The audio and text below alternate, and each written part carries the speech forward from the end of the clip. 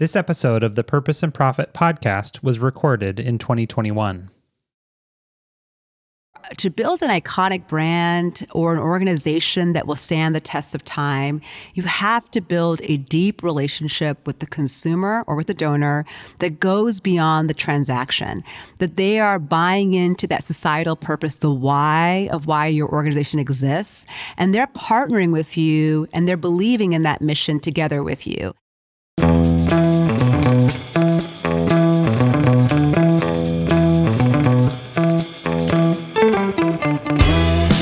Welcome to the Purpose and Profit podcast, a show dedicated to uncovering the surprising ideas at the intersection of causes and brands.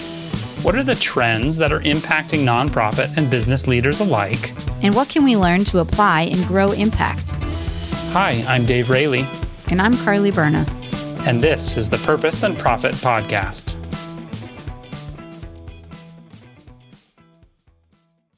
Hi, everyone. Today on the show, we're going to be talking about the lessons we can learn from the world of big brands like Oreo, JCPenney, and big idea nonprofits like International Justice Mission. Our guest today is Sheba Phillip. Sheba serves as CEO for Akola, a globally inspired luxury jewelry brand and social enterprise. In 2018, the National Retail Federation named Akola as one of the top 25 brands alongside Warby Parker and Allbirds that are shaping the future of U.S. retail. Akola is a fascinating case study for us to look at because they were started originally as a nonprofit until a few years ago when they reorganized into a public benefit corporation. We'll hear the story of Akola today from Sheba. Prior to her time at Akola, Sheba built a nearly 20-year career creating and growing purpose-driven brands in the consumer packaged goods, retail, and nonprofit sectors. She spent 10 years in executive roles, leading multi-million-dollar iconic businesses. Most notably, she served as the global director for the world's number one cookie, Oreo. Sheba was a member of the turnaround team to help revitalize one of America's most well-known retailers, JCPenney. And she's also served as the Vice President of Global Marketing Strategy and Communications for International Justice Mission, the largest anti-slavery organization in the world. Sheba regularly speaks on topics such as the integration of faith and work, Christ-centered leadership, and being a Christian woman in business. She holds a BS in chemical engineering from the University of Virginia and an MBA from Harvard Business School. I think you're going to love the conversation with Sheba Phillip today. Let's go to that interview. Hey, Sheba, thanks for joining us today. We're super excited to have you. Thanks for having me. You know, one of the things that I thought was most interesting about the most recent part of your journey is the story that you joined a nonprofit that has launched a for-profit. And when we think about the Purpose and Profit podcast and the conversation around causes and brands, really Akola is both. And so could you just tell us a little bit about that and how that came to be? Sure. You know, it's interesting. I do think that there's sometimes a very hard line between nonprofit and for-profit. And one would assume sometimes the nonprofit is about purpose and the for-profit is less about purpose. But what I have found through Akola is that purpose can coexist across both a nonprofit and a for-profit. And it's really around what is the right model to unlock purpose in the brands that you're working on or in the organization that you're leading. So in the case of Akola, the purpose of Akola has not changed. Akola's purpose is to create meaningful and dignified employment for the most marginalized of women. Akola was started as a nonprofit over 12 years ago. It was founded by Brittany Underwood. She had gone to Uganda with the purpose of empowering women and serving women on a missions trip.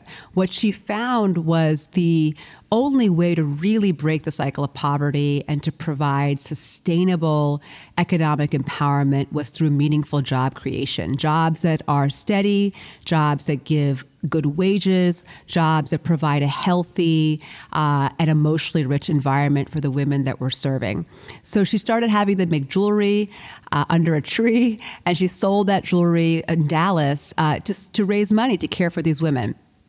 Then about 4 years ago, Neiman Marcus comes to Brittany and says they want to carry a cola in their stores. And this was really unheard of at the time, to have a brand coming out of Africa, built by the hands of the poor, that would be in a luxury retail space. And that paved the way for Nordstrom approaching a cola, as well as Saks. And at that moment, this was about March 2019, was a time where, I think Brittany and the board of the nonprofit realized that it was time to restructure the company into a for-profit, so that we had the working capital and the resourcing to continue growing and scaling and employing our women in Uganda. So, for me, I think this restructuring of the company was really about, how do we ensure that this mission of employing women in Eastern Africa, in Uganda, giving them meaningful wage empowerment and meaningful sustainable poverty alleviation, how do we do that in the most impactful way? And for us, the decision was to move to a for-profit. So we had the operational backbone to do it. And that kind of goes back to your original question of, this nonprofit and for-profit tension, I really believe should not exist. And I think really it's around purpose, and you can deliver purpose through a nonprofit or a for-profit context.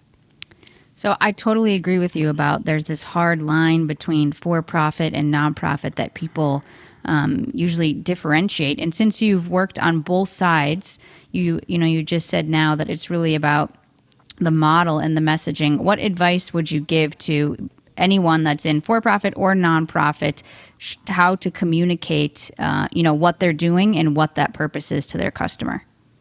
Mm-hmm. I think at the core of purpose is the question, why? Why do you exist? Why does the organization exist? And if the organization were to go away tomorrow, what is not created in the world? And for us, for cola, the why, the purpose, it isn't to make jewelry, although we make beautiful jewelry handcrafted by women in Uganda. The why is that we want women, to realize their full potential. And if we can get to the core why does the organization exist to do its work? That is I think the launching pad of incredible communication with donors or with customers. Because it is about, yes, if you're a nonprofit, potentially, yes, you're helping feed a child, you're helping, secure clean water, but why? Why is that so important? What's the higher order societal purpose that you're trying to achieve? I think, to me, Carly, that is the most important thing. It is answering the why. And then the messaging becomes really around articulating that why that answer to the why in a very clear way that consumers and customers can understand. Yeah, in some ways it feels like there's really been a convergence in the past, I don't know how many years, but of for-profit brands realizing that purpose is a core part of their identity is important, not just for shareholder value, but for doing good in the world.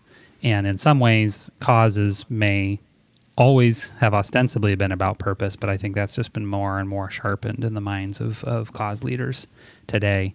So Sheba, you spent some time at a number of brands, including JCPenney. So what were just some of your biggest takeaways and challenges thinking about your time there? Mm-hmm. I think I'll go back to the question Carly was asking is the why.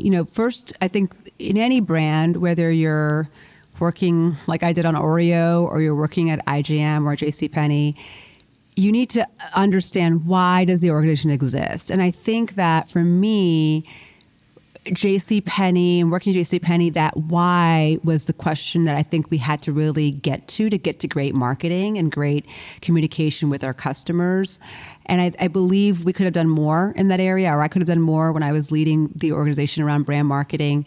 The why is so important. And for JCPenney, it wasn't about getting deals and it wasn't about giving coupons. It was about providing, democratizing retail for the middle class and giving people an opportunity to buy quality product at good prices that enhance their lives. And that why was so important and so meaningful and needed to be the emphasis of all of our marketing. The second thing I think I learned a lot during my time at JCPenney was around customer experience. And you can replace customer with donor, it doesn't matter. It really is around not making something not about a transaction, but making it about a relationship. And with JCPenney, it's very easy to just be like 25% off and run coupons and just get people to buy an item. But it was really around, this organization, this brand has been around for 100 years, over 100 years. Many of us grew up with the JCPenney catalog. And I think it really, for me, was a wake-up call to say, to build an iconic brand or an organization that will stand the test of time, you have to build a deep relationship with the consumer or with the donor that goes beyond the transaction, that they are buying into that societal purpose, the why of why your organization exists, and they're partnering with you and they're believing in that mission together with you. And there's so much more that has to be done to build that relationship that is not about a sale. It's not about driving another item or trying to get that next donation. So again, to me, it was the why, getting at the why, like I said before, and it was the customer experience and making sure that's really, really rich and meaningful. Yeah, I love that idea of customer or donor experience. I think as marketers and fundraisers, that's something we can forget. And a good takeaway for those listening is to audit your customer journey, pretend that you're a totally new person and go through the experience of making a purchase or a donation and see what touch points you get. Do you feel like you're being drawn into the brand and building this deep relationship or not? I also love what you said about the why. I'm thinking about one of the other brands that you mentioned that you worked at, which is Oreo. I don't know what their why is, but to me, it's so I can watch Netflix and eat cookies.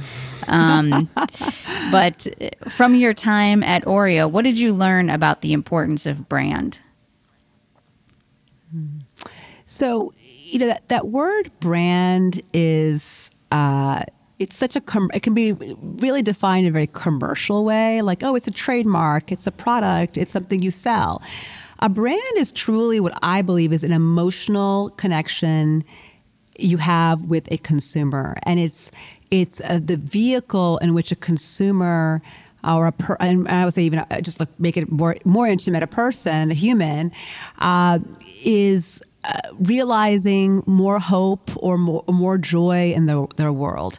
And I think that for Oreo, it was absolutely the twist, lick, and dunk of a cookie and milk. And watching it, Netflix is a great idea, and everyone loves it. But it's the joy of that you're eliciting in the heart of that person when they're eating that Oreo. It's the joy and the human connection that a mom has with her child over a glass of milk and an Oreo.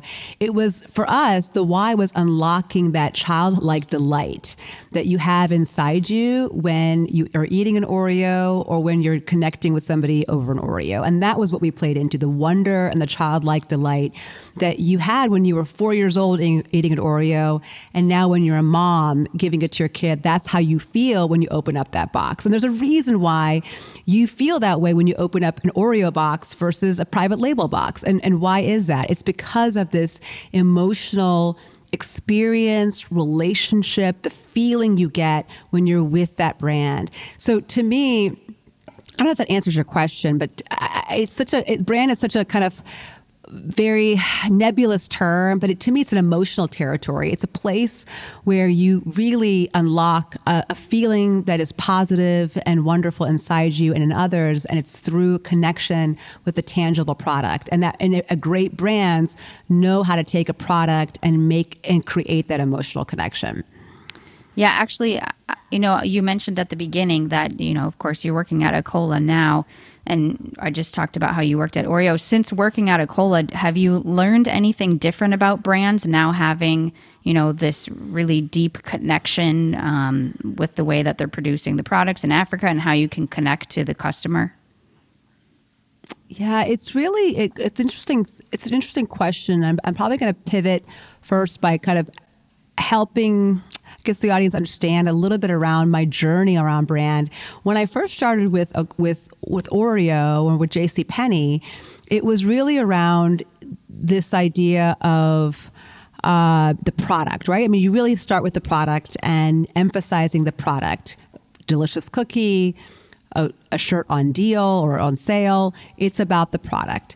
When I went to IJM, I really fell in love with this idea of storytelling and really developing that deeper story of the humanity behind a brand. And in the case of IJM, it was all about, freeing people that were, in bondage or in need of social justice, but also understanding what that did in the donor. When the donor was giving to IJM, what did that unlock in their heart? And it was really around this deeper, beautiful purpose in the lives of the people that we were serving in the world that needed justice, and the people that were giving to IJM.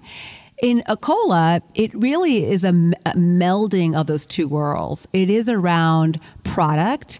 It is around beautiful, handcrafted jewelry that you want to wear, that you're willing to pay a price for.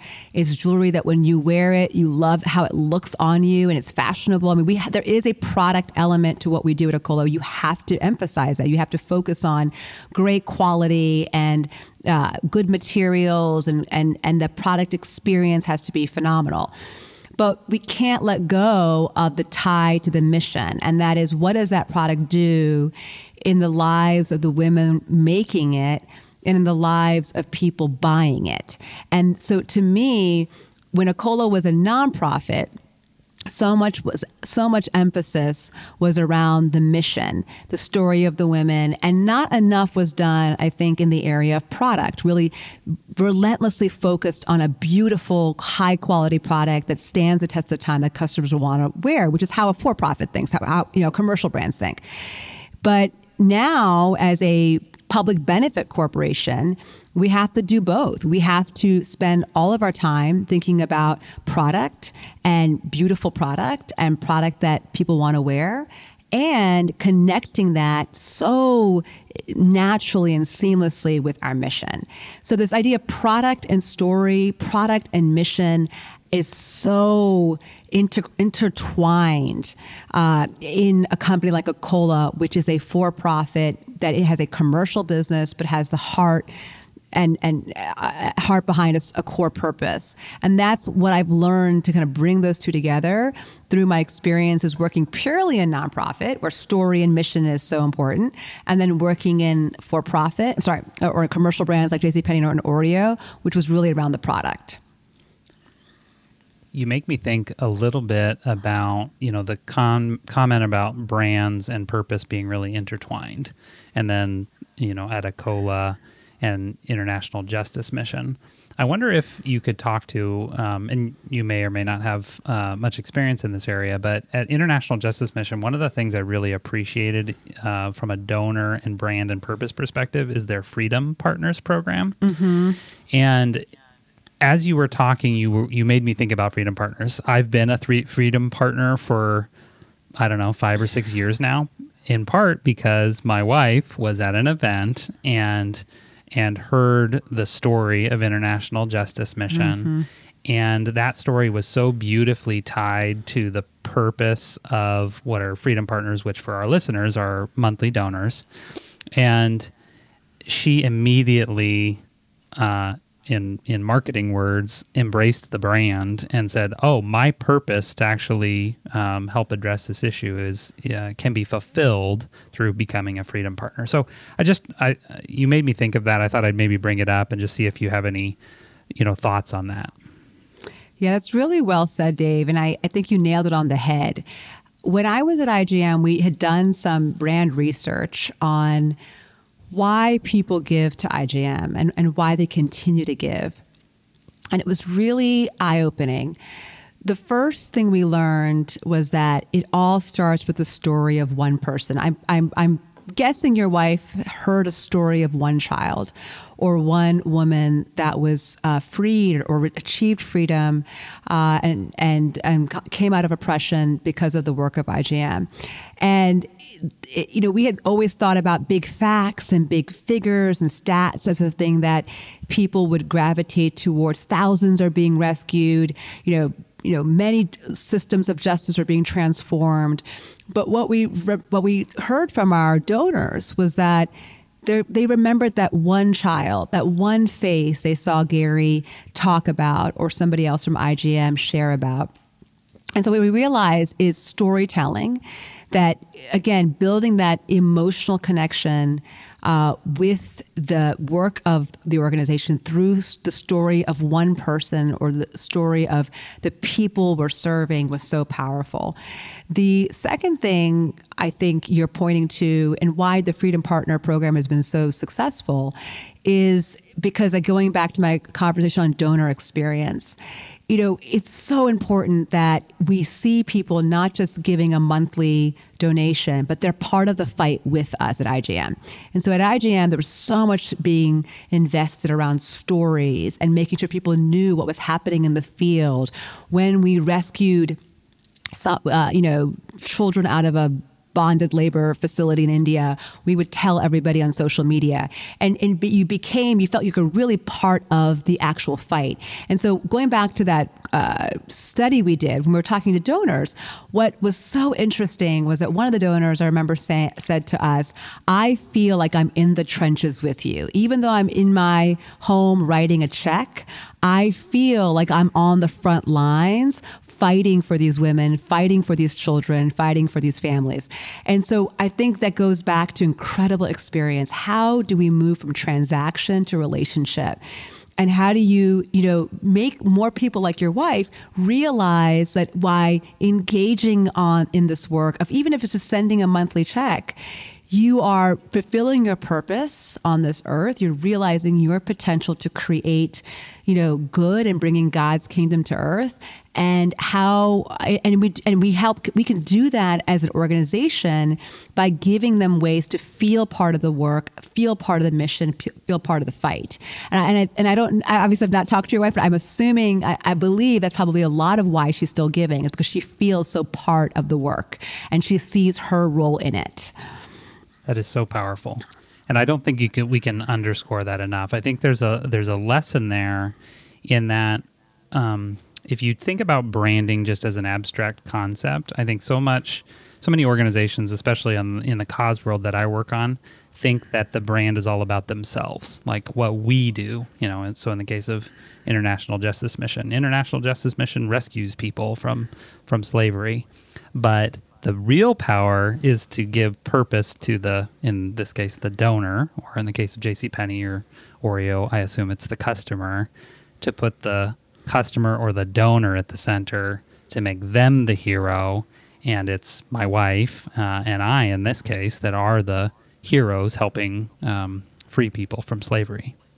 Right. And there is something interesting that I have come across in my work with nonprofits and even with Acola, that sometimes we make this narrative that it's about us rescuing somebody. Like, we're going to help this woman find a job by buying this jewelry and having her have employment at Acola, or we're going to help, this child get out of a brothel by giving this money. And so it becomes this hero, to your point, this kind of hero approach, which is true. But I do think if you can figure this out as you run your organizations, I think this unlocks powerful engagement with donors, is what are you doing in the heart of that donor or that customer? Everybody is in need.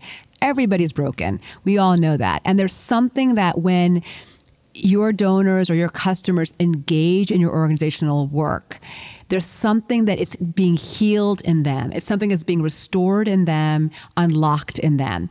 So for us at Acola, we believe that when a woman takes the time to learn about the women in Acola that are working so hard to feed their children and educate them, when they're buying Acola jewelry and wearing it, what we're doing in them is helping them realize that God has made them for a very unique purpose, that God sees them as beautiful inside and out, and that wearing this jewelry is a symbol of their place in the world as a woman. Gives them the confidence to unlock their potential and use their talents and gifts to sacrificially serve other people and do something that is meaningful and creates positive change in the world. So we are doing a lot of work now to figure out how more can we engage our customers and help them see and help them and celebrate with them what it's doing inside of them when they engage in a cola. So I think the same thing for nonprofits. We can think of it as the donor is the hero and helping this person. But I think, like, especially when I was working at IJM, when people, like in the story of this donor I talked about, they are doing there's something is being restored in them. They are experiencing, maybe they had issues with social justice or things that were broken in their lives that are being healed by engaging in this work. And so, it's hard to understand all the nuances of that, but I do think it's important for us to really hammer home this idea that it is also about what the brand, what the organization can do in the hearts of those that are supporting it, and it's as important. Sometimes we should think about that as important as what we're doing out in the world in the programmatic side of things. That's encouraging to hear, and I think for anybody, marketers, fundraisers alike, that should almost give a sense of purpose, that you're giving a sense of purpose to people as they engage with your brand. Yes. So just one more question, and then we're going to go to a little bit of a speed round. If you could give one piece of advice to nonprofit cause leaders thinking about your background, your journey today, what would that be?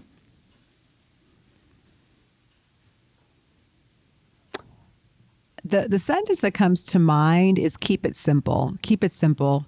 I think that sometimes, especially in the nonprofit world, I've experienced this, whether I've been consulting on organizations or working within them. There is a feeling that I have to communicate everything, tell everything, do everything, because when nonprofits, they're founded on this idea of creating good. And I think what private sector organizations do very well is they keep it simple. They keep it focused on core strategies, core ideas. They spend a lot of time saying no to things as much as they say yes to things. I remember reading something around Steve Jobs and Apple and how he would say, he was really relentless and ruthless around keeping the organization focused on a few things.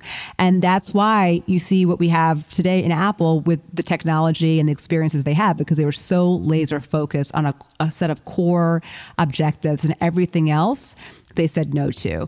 And I think for nonprofits, my encouragement to leaders listening on this call is keep it simple. What should you be saying no to? What is taking up too much time, diluting your brand communication? Because if you stand for everything, you stand for nothing. And you really got to focus on a core idea. Why do you exist? What is the core things you're going to do to deliver on that why, and how do you communicate that in a very simple way? So keeping it simple, keeping it focused is what I would give as my advice. I think that's great advice. Working at nonprofits, I can attest that things can get very complex, and then our messaging becomes very complex, and sometimes we don't even understand it. So how is the donor really going to understand it as well? That's exactly right. So let's move to a speed round. Just 5 quick questions. The first one I'm really interested in the answer of, looking at your undergraduate degree in chemical engineering. But the question is, what did you want to be when you grew up as a child?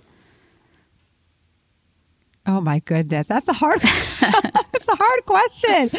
I think you're going to laugh when I tell you this, but my honest answer is that I wanted to be an airline stewardess on Air India.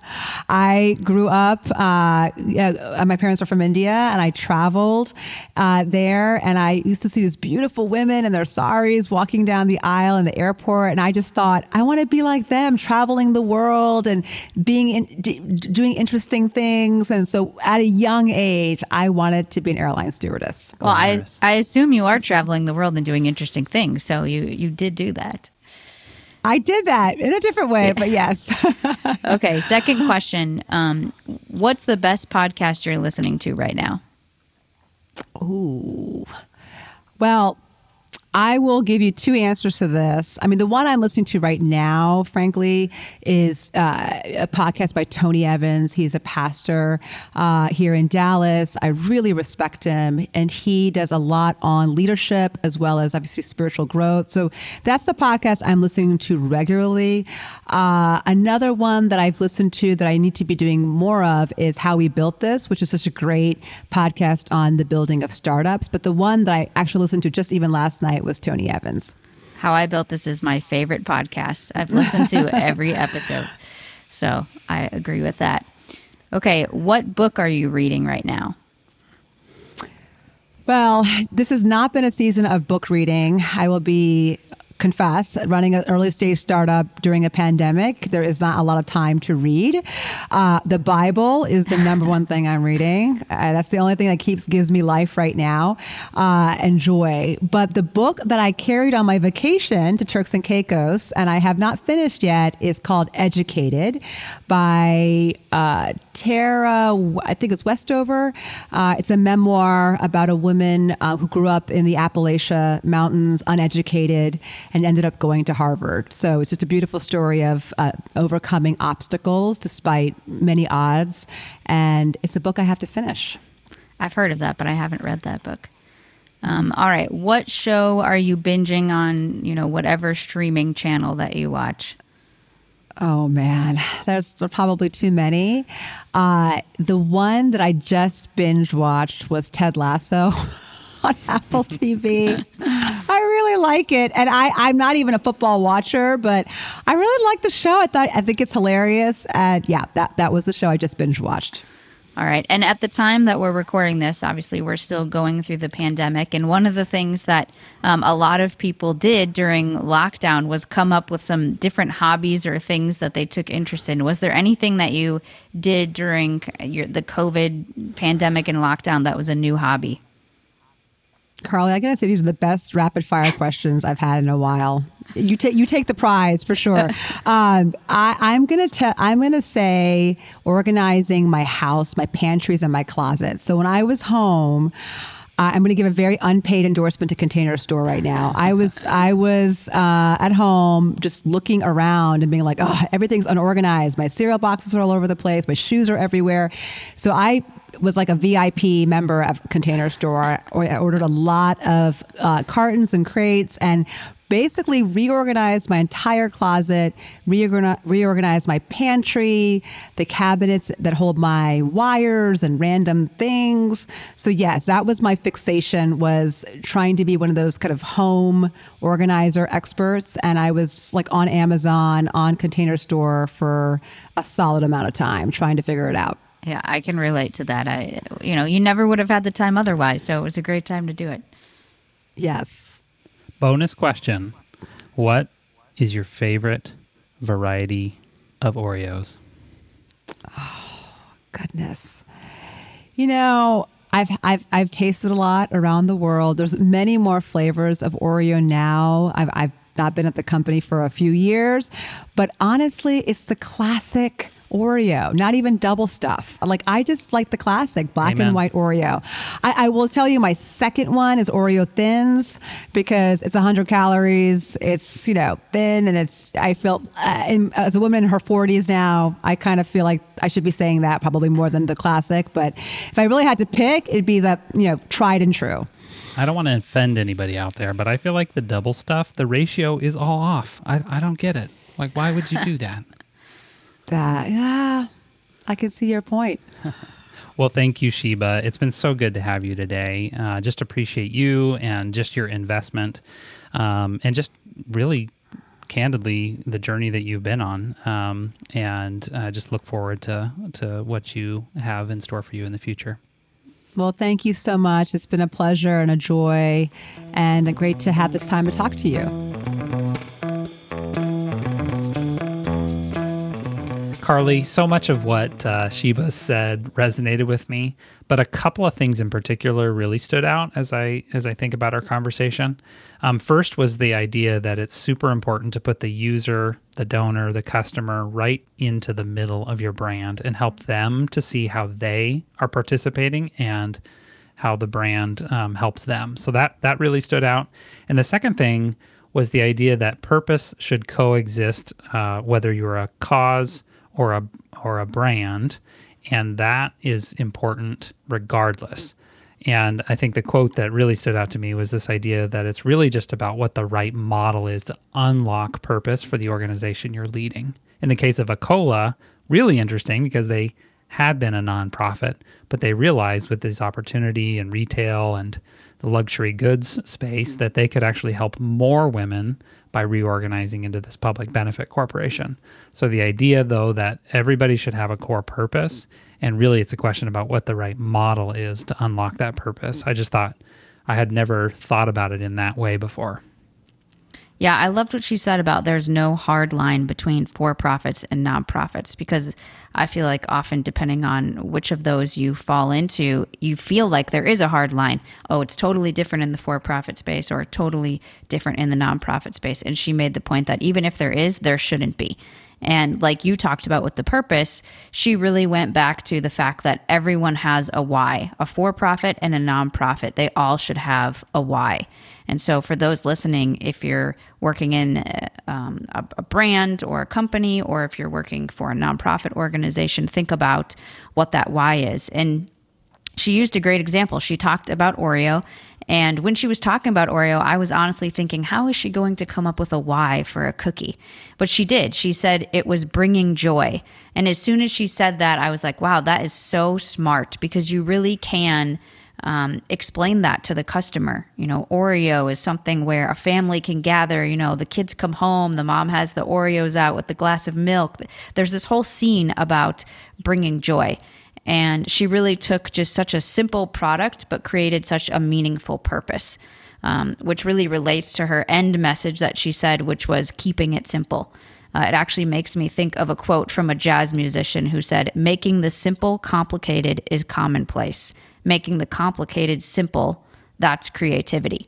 And I think in a lot of our roles, we often are making the simple complicated. We're complicating things. We're putting all these extra things in the messaging and the processes, when really, if you can make it simple, it's way more creative and it connects with the donor or the customer, because they're going to understand a simple message better. It's amazing to me how much hard work it is to actually keep things simple. And I think that's the phrase, you know, keeping things simple makes it sound like it is simple and you're just keeping it simple. But I'm reminded that it's really pushing through complexity and getting to simplicity that is so important. So that's a great challenge. I know for me, that's a big thing, is you constantly get caught up in all the details and the why and the, you know, all of the things around it. But to really push through that to get to simplicity is a powerful thing that I think we can take away. Well, thank you so much for joining us today and for listening in. I hope you're walking away with something that can impact your leadership. So be sure to tune in next week for our next discussion and our next topic. For more episodes, find us wherever you get your podcasts and subscribe so that you're always up to date on recent episodes. If you're able, we'd love if you leave us a review. We enjoy reading your feedback, and it helps others learn about the podcast. You can also follow us on Instagram and Twitter and Facebook. Just search Purpose and Profit Podcast. We want to engage with you, so if you have feedback for the show or ideas for guests or topics we might cover, you can go to purposeandprofitpodcast.com and click Contact. From there, you can sign up to receive emails every time we drop a new episode. Thanks for listening. We're excited that Season 1 of the Purpose and Profit podcast is made possible by Masterworks, a full-service marketing and fundraising agency dedicated to moving hearts and minds to action. You can find out more at masterworks.com.